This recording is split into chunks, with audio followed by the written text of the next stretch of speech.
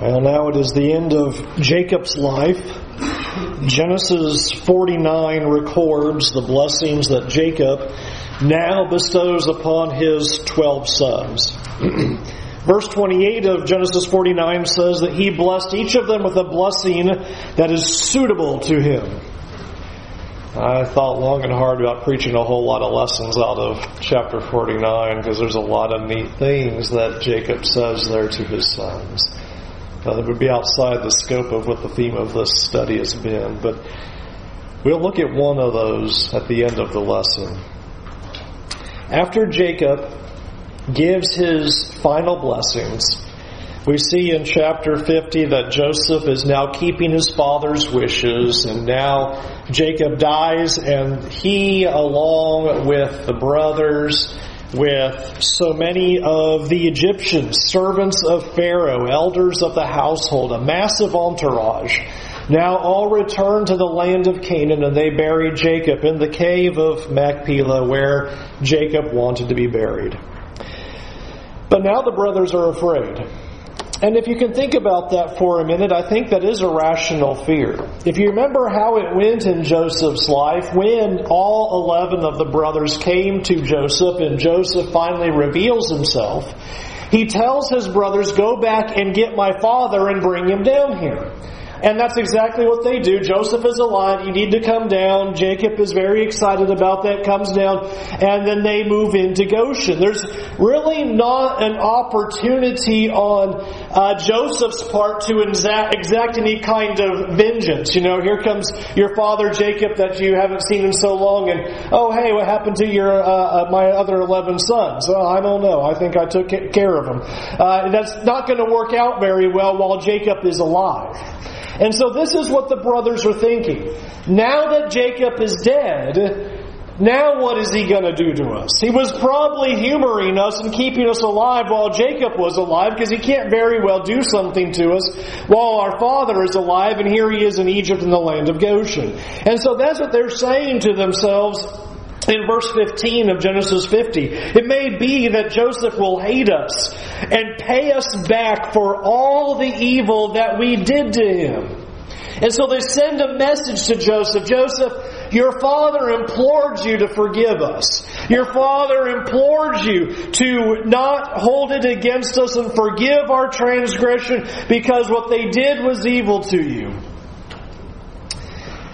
And the big question that sets up here for this final chapter is, what is Joseph going to do?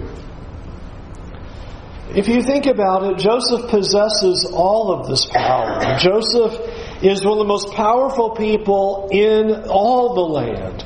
And he could easily do to his brothers anything that he wants to do. He would be able to exact any kind of vengeance. He could make their lives miserable. He could have them executed there in the land. What is going to happen now? Nothing is holding Joseph back, it seems. Sometimes you'll watch a movie where they'll show you the end. And by seeing the end, you'll go, well, I wonder how that happened. I want you to notice the end here in verse 21 of Genesis 50. The end is, here's Joseph's words to his brothers. So do not fear, and I will provide for you and your little ones. And thus he comforted them and spoke kindly to them. Remember in chapter 37, the brothers could not speak kindly or peaceably with Joseph. And Joseph now speaks words of comfort and kindness to his brothers at this moment and says, don't worry, do not fear. I've got you provided for, you, your whole family. You're going to be fine in Goshen. I'm not going to do anything to you. And what I want to look at this morning then in our final lesson from Joseph is how, by the grace of God, is Joseph able to do that. In people who have harmed Joseph so severely, who have wrecked his life so horribly, and have caused such an enormous evil against him. This is not some minor incident. This is life-changing evil that these 11 have committed against Joseph. How is Joseph able to say, do not fear, and speaks words of comfort and speaks kindly to them and says, I will provide for you. You'll be okay. Notice what he says to them, and I think this will help us as we move down trying to understand how Joseph is able to do this, is you'll notice in verse 18, the brothers come into Joseph, they fall down before him and say, we are your servants. Basically, we are at your mercy. We know that we have done wrong, and your father said to forgive us. Please forgive us of the evil that we have committed against you. Please do not hold it against us. Notice the first thing that Joseph says in verse 19. Joseph says to them, do not fear, for am I in the place of God? And Joseph's first response is very simple. Joseph's first response is that it is not up to him to bring wrath against the other person for what they've done. It is not his job to execute vengeance against his brothers for the evil and for the sins that they have done. And that had to be very difficult. How often do we want the other person to pay for what they've done to us? I am going to make sure that they get what they deserve. We want our pound of flesh, if you will. We want to see them punished for what they've done. And we will be the ones to do that. We are going to make sure that they receive what is due to them. Now, Joseph could have just said, all right, I want to see how you like 13 years in slavery. Let's see how you enjoy that. Let's see how you enjoy the pain and suffering of being stripped away from your family. All of these things were at Joseph's disposal. He is not a powerless person. And sometimes I think one of the reasons we are able to be more lenient perhaps in our dealings with people is because we lack opportunity to do something more vengeful. Joseph has all the options on the table at this moment. I want you to see that nothing holds him back. There's no reason for him not to go to the furthest extent. It's not like Pharaoh's going to go, oh, hey, what happened to your brothers? I'm not going to care. But Joseph's first thought is, this is not something for me to deal with. This is something for God to deal with. And I want us to consider when we think about when other people harm us, when people sin against us, when they do things that are evil against us, how often our response can be, well, I'm going to do something back to them.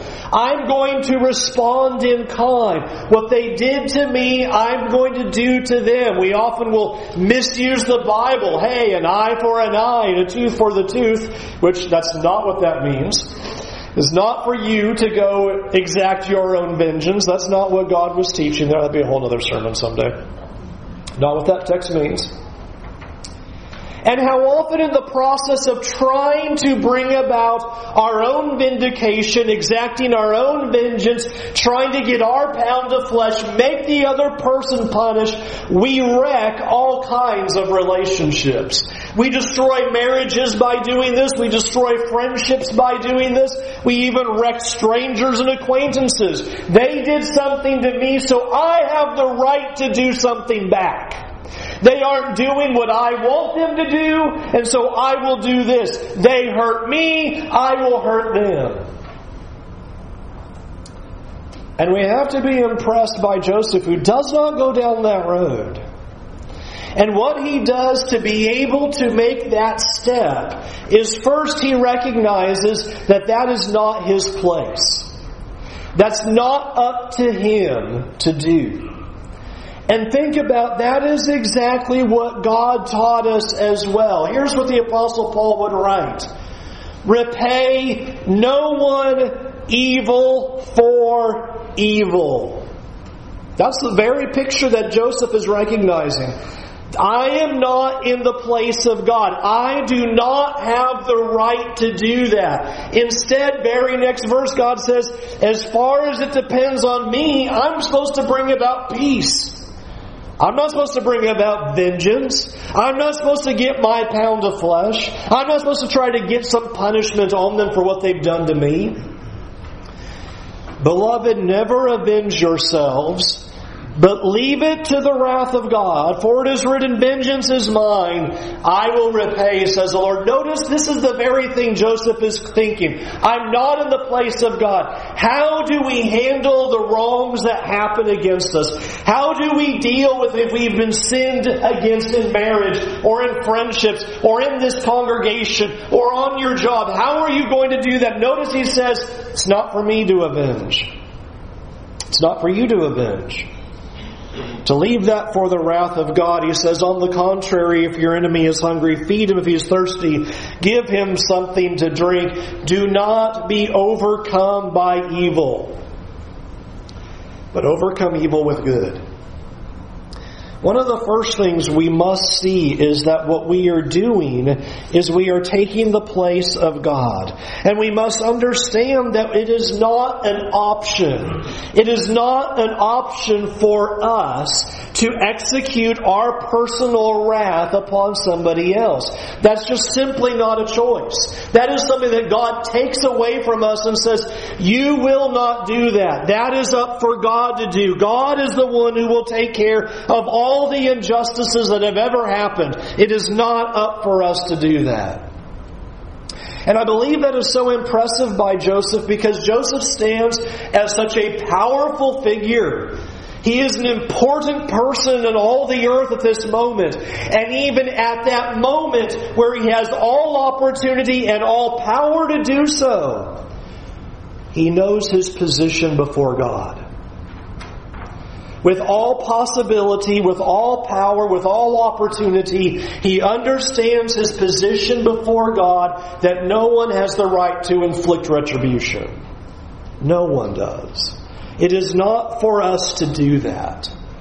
And I want us to consider the significance of it because our unwillingness to forgive, our unwillingness to let it go, our desire to get the pound of flesh and execute vengeance and do all of that, what that says to God is that we believe His wrath is insufficient and we have to do it ourselves. What we are saying before God is His work is not going to be good enough. I've got to take care of it. And I'm not going to be patient for it. I'm going to do it right now. That's what we're saying before God. We're saying I have to get mine right now. And what that simply says is we have pride, right?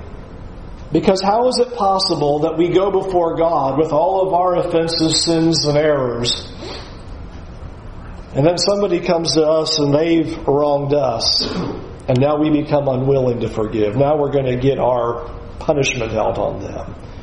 We do not receive their repentance. We do not receive their sorrow.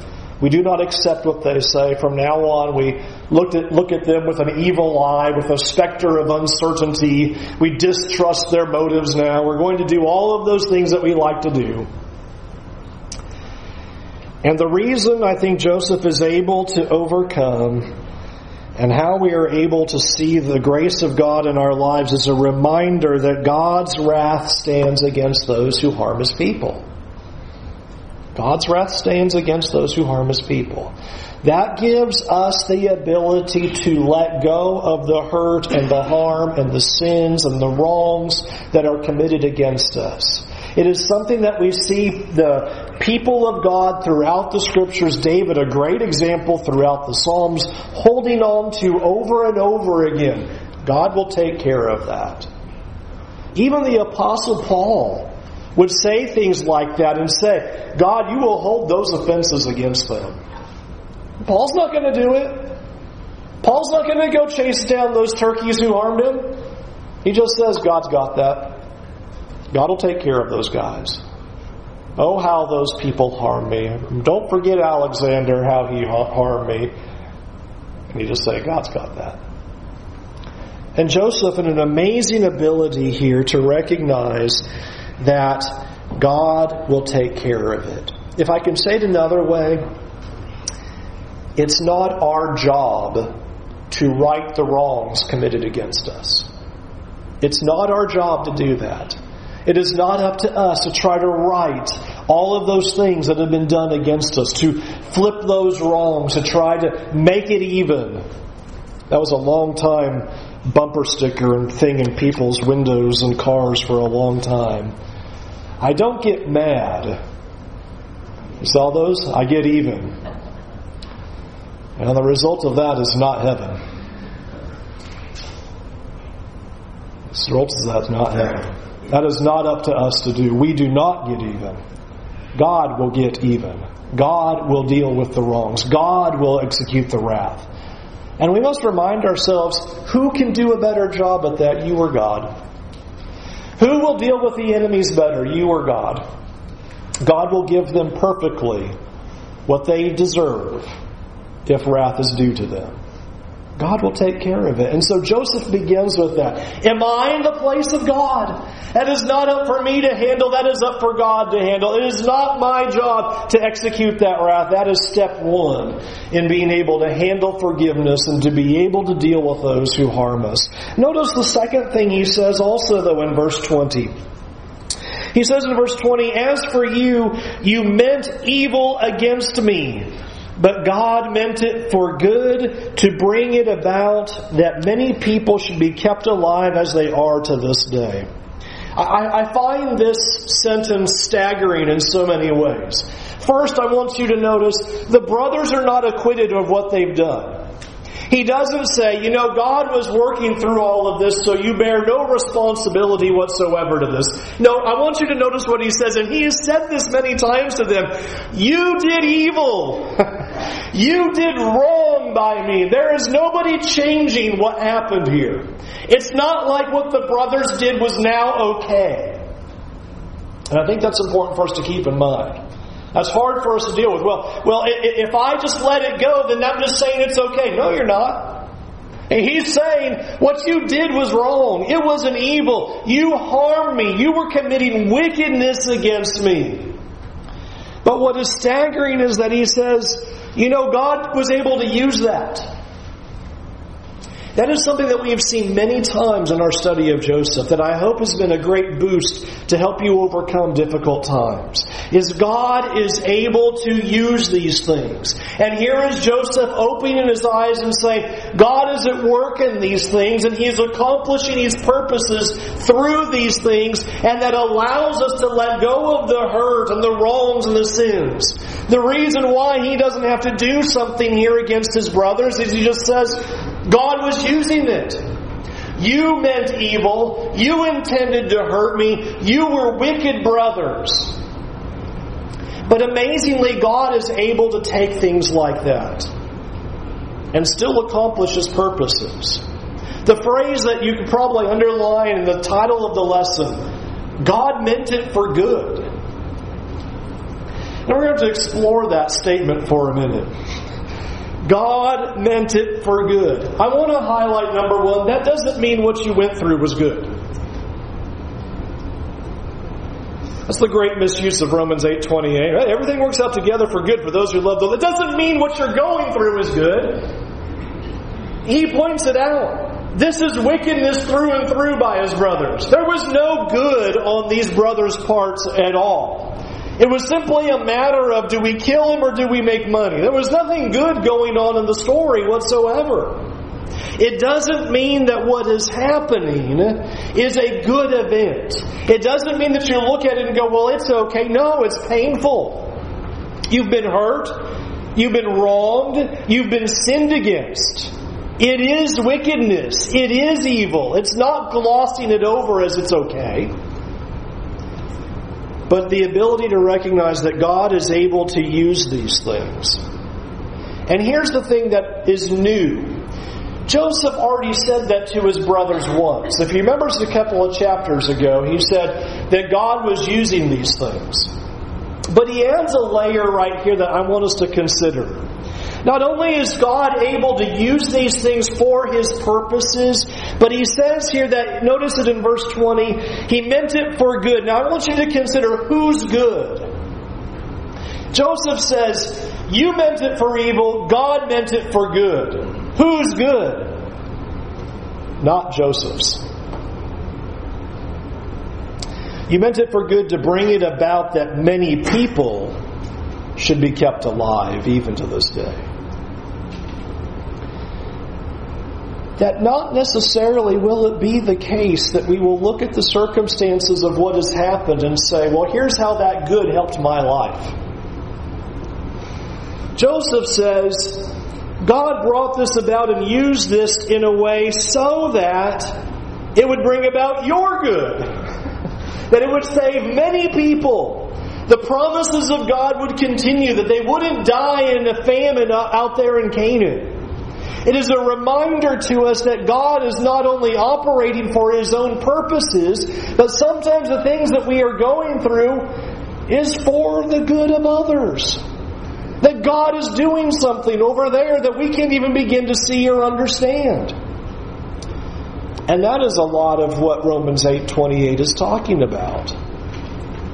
That there is a greater good that can be brought about. And friends, please consider, what is the greatest good that God could ever do to your life or to anyone's life? The greatest good that God could ever bring about and accomplish in your life. I think we have to always remember that has to be at the heart of God. We measure so many things in our life by the present happiness. Does it make me happy right now? Okay, if I'm happy right now, God is good. All right? And if I'm unhappy today, well, I don't know where God is today.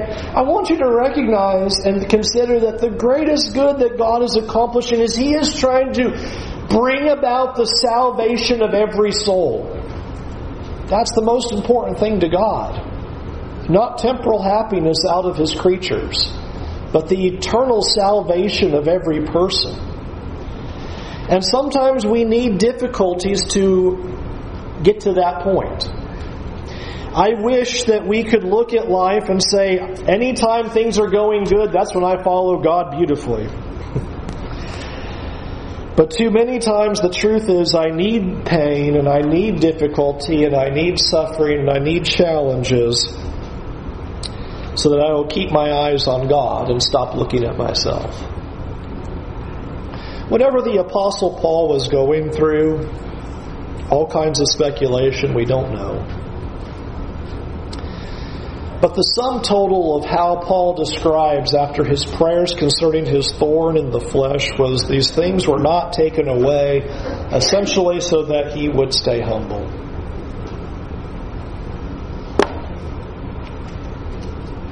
That sometimes we need these difficulties and the greater good is our spiritual good. And sometimes things happen and it is for the spiritual good of other people. And that God can be working things in their lives as well. And the challenge of that is that then it teaches me, hopefully, to be able to look beyond my present circumstance, but to think about whatever is going on in my life, how can it be good and purposeful for God's kingdom? We've talked about that a couple of times. That we will look at our suffering and we'll look at our difficulties and look at our trials and go, now how can I use these things for the kingdom of God? We studied that when Joseph was in the pit, when he was in the prison. But to add another layer and say, who knows how these things can be used for my own spiritual good? You know, Job didn't see that. But Job's going to learn some spiritual growth, serious spiritual growth, as he goes through what he's enduring. And how these things can be used to the good of others. The grace of God teaches me then to put away all the sinful actions that I want to do against somebody. When somebody hurts me, when somebody wrongs me, when someone causes my suffering. Listen to the words of the Apostle Paul, Ephesians chapter 4 and verse 31. Let all bitterness and wrath and anger and clamor and slander be put away from you, along with all malice. Be kind to one another, tender-hearted, forgiving one another as God in Christ forgave you.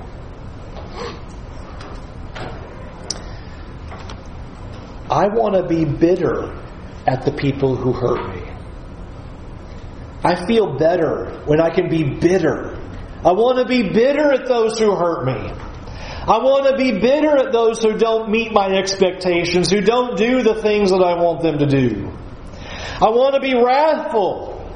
Lord, don't you understand? I feel better when I can vent some wrath at some people when they don't do what I say, when they don't live how I think they ought to live and do these things that I think they ought to be doing in my life. I want to be wrathful at them when they hurt me. I want to be angry and have some clamor, throw some things around, make some noise. When people hurt me, say things against me, slander me, I want to slander them back. Let all bitterness, all wrath, all anger, clamor, slander, malice, all be put away from us, because we're not in the place of God. We're not in the place of God, and God is able to accomplish many things through the suffering we experience. This is where Joseph stands at this moment. I'm not in the place of God, and God has accomplished many things through my suffering. He has brought about your deliverance through my pain.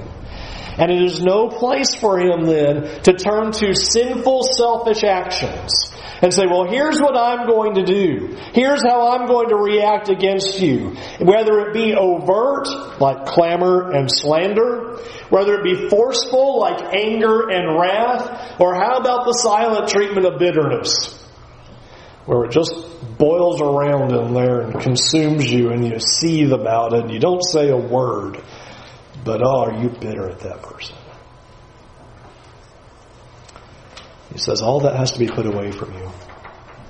And the way that we're able to do that is we recognize that we're not in the place of God, and it's by the grace of God that the thing that we are going through, the hurt that we are dealing with, the evil that we are experiencing, has a way to be used either for God's purpose, for my own spiritual good, and or for the good of others.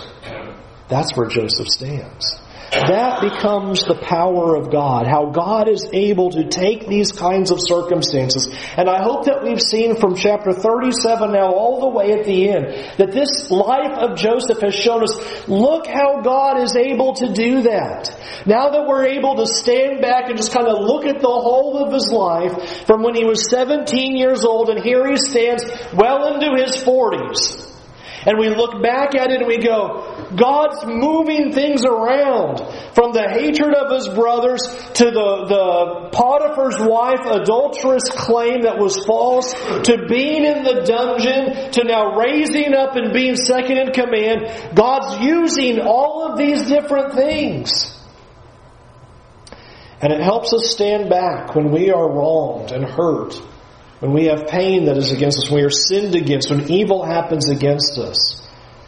When we keep in mind how God is able to accomplish things through those things, shocking as it is, that keeps me from responding with bitterness, clamor, anger, wrath, slander, malice. Because I'm not in the place of God. God's going to take care of that. And God can be using these things for my good. Because the greatest good is the salvation of my soul. And it helps me keep my eyes on God. Which leads to the final thing. The final thing that we see with Joseph is really found in the final few verses. It is the final few verses that the book of Hebrews zeroes in on. Is that Joseph has faith in the promises of God. Amazingly, through thick and thin, what we see with Joseph is that he continues to hold on to the promises of God, and it didn't matter what happened to him. The writer of Hebrews glorifies Joseph, for Joseph says, not only do not leave my bones in Egypt, but take them with you, just as Jacob had said, don't leave me here in Egypt. You make sure I get to go to the promised land. But Joseph goes even further and says, God's going to bring these people up. God's going to take us all out of here. And so you carry my bones with me when we go. Verse 25, Joseph made the sons of Israel swear, saying, God will surely visit you, and you shall carry up my bones from here. Verse 24, God will visit you and bring you up out of this land. Joseph believes in the promises of God. He knows that God is going to do exactly what he has promised. And friends, we have before us a greater promise to be able to hold on to through any difficulty, through any suffering. And I want to give it to you freely from the words of Jacob. Back in chapter 49 and verse 8. In the blessings that Jacob pronounces, the one that he pronounces on his fourth son Judah is profound and immense. Verse 8, Judah, your brother shall praise you, your hand shall be on the neck of your enemies. Your father's son shall bow down before you. Judah is a lion's cub from the prey, my son, you have gone up. He stooped down, he crouched as a lion, and as a lioness who dares rouse him. The scepter shall not depart from Judah, nor the ruler's staff from between his feet, until tribute comes to him, and to him shall be the obedience of the peoples, binding his foal to the vine, and his donkey's colt to a choice vine. He has washed his garments with wine, and his vesture in the blood of the grapes. His eyes are darker than wine, and his teeth whiter than milk. Huge imagery here to simply point out this. He says, a lion from the tribe of Judah is going to come. He's going to rule as king. This king line will never leave from Judah. The scepter will always be before him. And then he says something staggering. He says, tribute is going to come into this one. And the obedience of all the nations, of all the peoples is going to come to this one who's going to come. And he's going to be full of blessings. And all of this imagery of wine and milk and all that is a picture of the strength and power and riches that he's going to have. An amazing promise to Judah. The lion will come. He will rule with strength. And he will be your king. And all the peoples are going to come in, and they will pay their tribute to him as he is full of the blessings of God. You might have heard this phrase, and we read it from time to time on Sunday morning, but that is where this image comes from. In Revelation 5, the big question of who is going to open the scroll and its seals, who is going to accomplish the plan of God, who is going to reveal all the contents of what God is going to do. And no one is able to do it except for this one. And so John is told not to weep anymore. Why? Because the Lion of the tribe of Judah, the root of David, has conquered, so that he can open the scroll and its 7 seals. The picture is the Christ. Christ comes, he conquers, and now he is able to open the scroll. And notice the past tense is the conquering that has happened. He has come to the cross. He dies for our sins. He's risen from the dead 3 days later. He ascends to the Father. The conquest has happened. Satan is defeated. And now the enemies are being put under his feet. And one of the things that we see throughout the Scriptures, an image in Isaiah, is your enemies are God's enemies. And that's a powerful thought. That God stands with his people. And he protects them. And he'll deal with our enemies. And bring redemption to those who put their faith in him. There's no greater gift that God could give us to help us overcome, is to always have our eyes on Jesus, who was wronged and had evil done against him for our good, not his. God likes to work like that. That God will bring about the good of others through the pain of one. And here is Joseph experiencing as the pain of one, bringing about the good of many. And Jesus exemplifies it. The good of one, the good done by one, though he suffers and dies, pain and anguish, and nailed to the cross for the good of many. And our hope is in that. Our hope is not in the righting the wrongs. Our hope is not trying to get everything that is done against us fixed, but to leave it to the hands of God. God will fix this. God will take care of it in the end. And our hope then is in Christ. That we will go and be joined to Him because we have put away bitterness and wrath and malice. That we have not walked in the ways of this world. That we have not repaid evil for evil. That we maybe have been able to walk like we see Joseph able to do at the end of his life and recognize, it's not for me to take care of. I'll let these things be in the hands of God. All of us have been hurt. All of us have been sinned against. All of us have been wronged. And all of us have been the ones to do it to others. And so they need the grace of God just as much as you and I do. And they need the patience of God just as much as you and I do. And they need the time for repentance just as much as you and I do. So do not stand in the place of God. Give them the opportunity to repent. And let God handle it. You pull your songbooks out, we'll sing invitation song. We invite you to find your hope in His grace. To see the grace of Jesus and what He's done for us and how that alleviates our need to try to get back at others.